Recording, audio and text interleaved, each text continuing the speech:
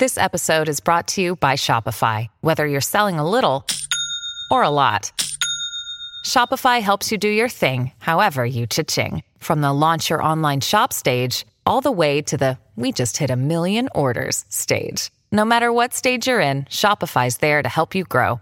Sign up for a $1 per month trial period at shopify.com/special offer, all lowercase.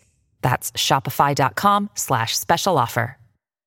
Hello, it is Ryan, and I was on a flight the other day playing one of my favorite social spin slot games on ChumbaCasino.com. I looked over at the person sitting next to me, and you know what they were doing? They were also playing Chumba Casino. Coincidence? I think not. Everybody's loving having fun with it. Chumba Casino is home to hundreds of casino-style games that you can play for free anytime, anywhere, even at 30,000 feet. So sign up now at ChumbaCasino.com to claim your free welcome bonus. That's ChumbaCasino.com and live the Chumba life. No purchase necessary. VGW. Void where prohibited by law. See terms and conditions. 18+. After our conversation on stage at Outing the Past, exploring queer Black histories, C and I took a walk through the countryside to continue our conversation. I had a particular question about themes in their work that speak to a desire for invisibility, but as we approached a group of fenced-in and curious cows, our conversation took quite a turn. Oh, I feel bad for them. It's like They don't have their mothers. It's like what? I don't know, it just feels ominous. Well, it's because it is. Like a foretelling. These cows are slaves. They're chattel, just like Black people used to be chattel. Sold for their bodies as property. Not seen as living beings who have emotions and have relationships. But they do. These cows probably didn't get to know their mother because their mother was slaughtered. So they just have each other for the very short time period that they have alive on this earth, which is probably about 5 years for them, even though it should be 20 or so. Wow. Now I'm going into like vegan teachings, and I should stop myself. Well, I'm just curious about how, I think Angela Davis is a vegan, right? I think so.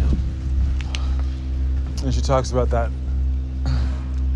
inconsistency, that incongruity, right? Between this desire to, this push for Black life and a recognition of our history that doesn't then extend to other sentient beings. Right. Right, that stops with us.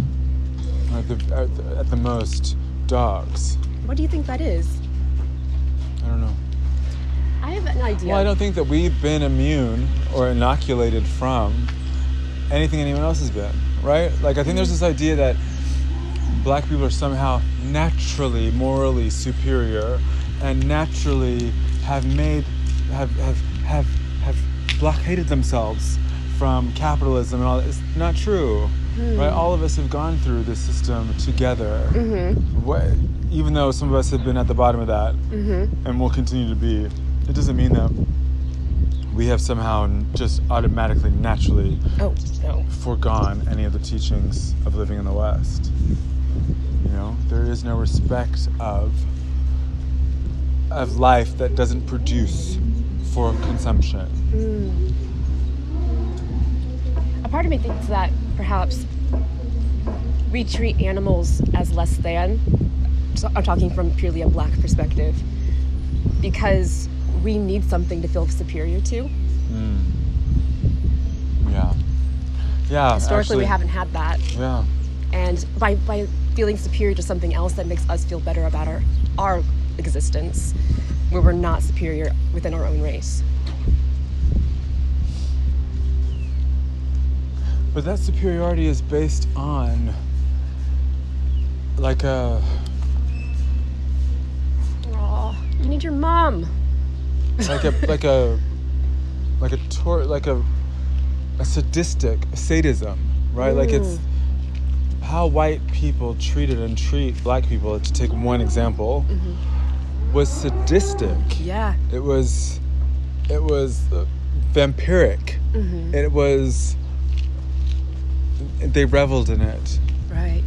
But even the people that didn't revel in it, though, they just kind of went along with it without actually thinking, Fair, okay. trying to understand why it's part of their tradition. They just accepted it. Yeah. So that blind acceptance has a huge play in all of that dynamic too. Fair, yeah.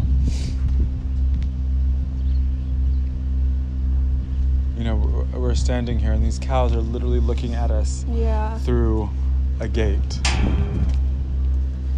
And there's shit all over the ground, the concrete ground. They've got tags in each of on each of their ears. And they're all children. They're not babies, but they're children. Yeah. They deserve a better life. I mean, I'm not saying that it's a bad life. They're not caged up indoors their entire lives. Yes, they do get to go outside and get fresh air. But it does make me feel really helpless to know that there are still creatures living in England that are in captivity. And then, like, they're not just pets. They're not like animal companions. This is property. And pretty soon their body parts are going to just be consumed or thrown out like garbage.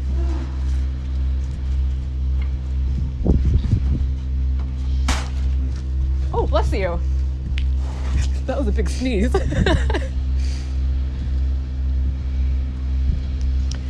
At Kansas State University, they have put cows on display, living cows, and they cut open the side of the animal so you can see their stomach, and you can see how the stomach moves when they're eating and digesting food. This is a living animal that they're doing, though. This too. Yeah. And I always think, didn't something similar happen to Black people when it came to like testing out medicines and surgeries and things?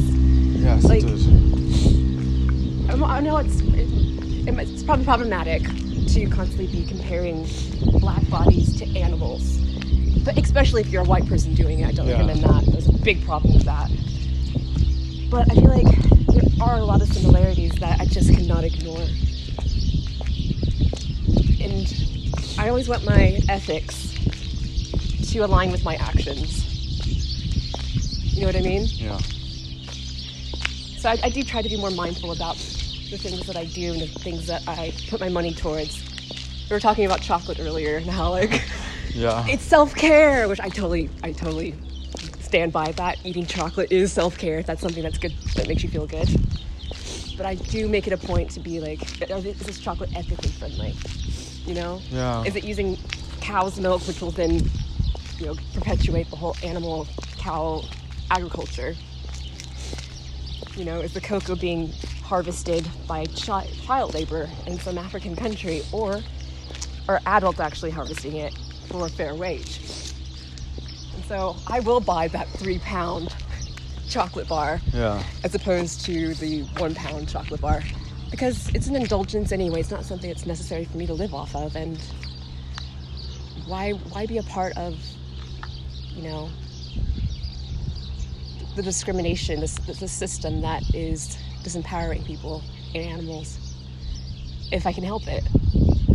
Yeah. I try to stand away from that as much as possible. Obviously, there are some situations where I just can't avoid it.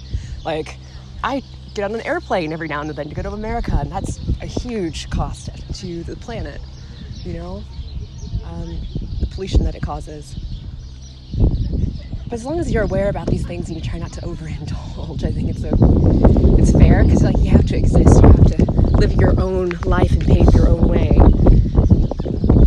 Existing as a human being in today's world is that constant negotiation of what is wrong and what is worse. Yes, that's not funny, but it's funny. Yeah. You know what I mean, though, right? Yeah. There seems like there's nothing that's right, but gotta keep going. It's so funny you said that, because I was literally thinking that as you were speaking. I thought, what can we do? Yeah. As in, right? If it's not, right? It's like surviving under capitalism is already this monumental task to then, torture ourselves, and to be dramatic, right? No, but by it is then torture. saying, I'm not going to eat that Cadbury's chocolate bar. It seems like one of those small punishments, but it's not a punishment, in fact, when it has repercussions far beyond us eating it.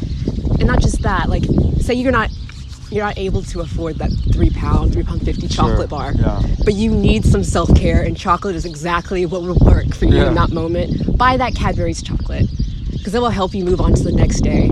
You know? But be mindful that, like, that's something that's not sustainable, that you really shouldn't, this is something I remind myself that I shouldn't be doing every day, because I have set ethical limits on myself. And it's okay to, like, break your own rules occasionally, but when you start breaking them constantly, that's when it becomes a problem. I hear you. I hear the ancestors speaking. Yeah. I don't know that I have any ethical values. Sure you do. I don't think I do. Okay. Just don't hurt people. Oh, there's one. There's one. But I don't. I have values, but I have values I live by. Right? Be vulnerable. Create spaces of intimacy. Give yourself to people freely. Don't expect things in. Ethical values about being a good human. Yeah. I think when I say I don't have ethical values, I wonder if those values have yet extended to nature and other sentient beings, and I don't think they have in any meaningful way. Do you recycle? Kind of. So, like, you say kind of, but you don't say no. Yeah. So it means that there's that presence. I think about what I put in the bin. Yeah. It exists. Then, like. Yeah. Maybe you just don't push yourself to consider it as far as some people do. Yeah. But that doesn't mean that you won't one day, you know? Right. And it doesn't mean that you're a bad person. Yeah. I hope I'm not making you feel like a terrible person. No, it's making me really think about that process that we... And I'm sorry, I'm thinking a lot. I'm thinking about the implications of ethics on identity. That is something to explore. I know when I first started, Sorry, the implication of identity on ethics. I mean. Yeah. Right? Hi. Sorry to interrupt. Yeah. Josh, I'm Alan. Hi, Alan. I did some work with you when you were at Gay Times. Oh. And then recently with Lady Phil for fantastic. ID. Oh, great. I'm writing a book. Yeah. Called Queer London. And I was wondering if I could drop you an email about it and perhaps take you a coffee. I would love that. Okay, Yeah, 100%. Yeah. Great. Nice to see you again. Thank you for today. Bye. Thank you. So the implication of our...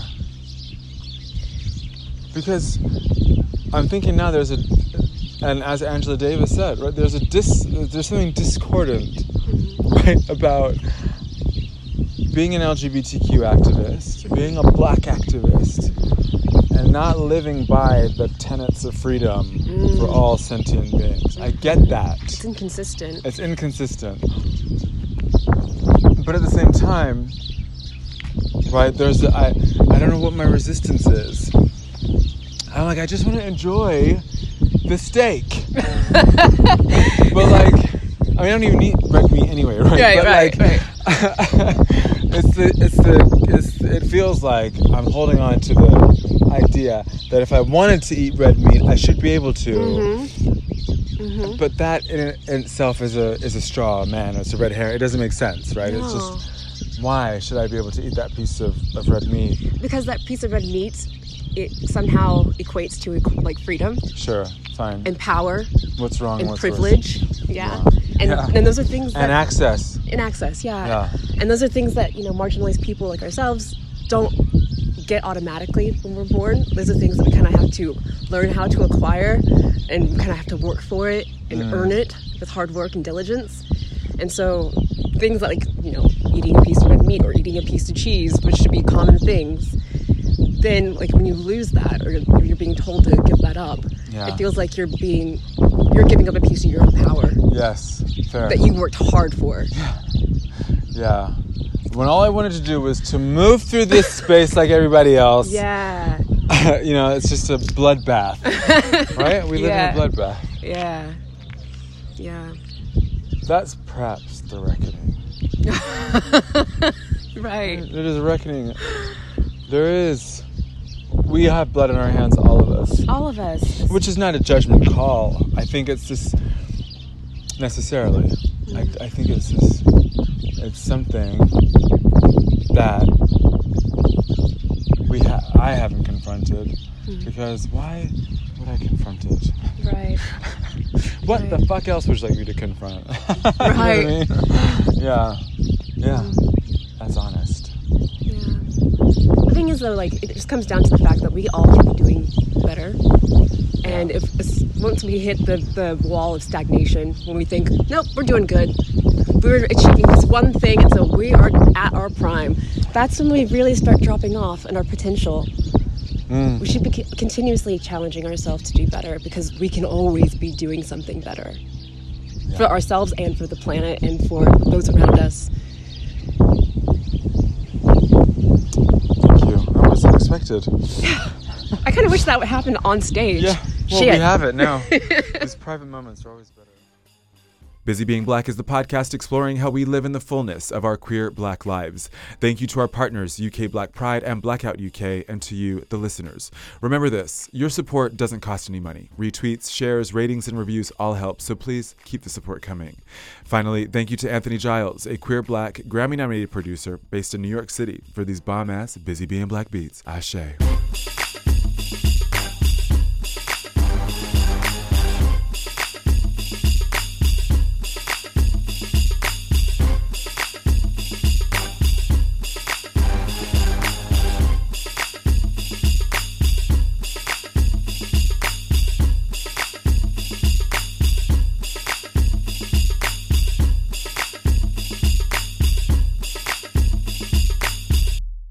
Hello, it is Ryan, and we could all use an extra bright spot in our day, couldn't we? Just to make up for things like sitting in traffic, doing the dishes, counting your steps, all the mundane stuff. That is why I'm such a big fan of Chumba Casino. Chumba Casino has all your favorite social casino-style games that you can play for free anytime, anywhere with daily bonuses. That should brighten your day a little.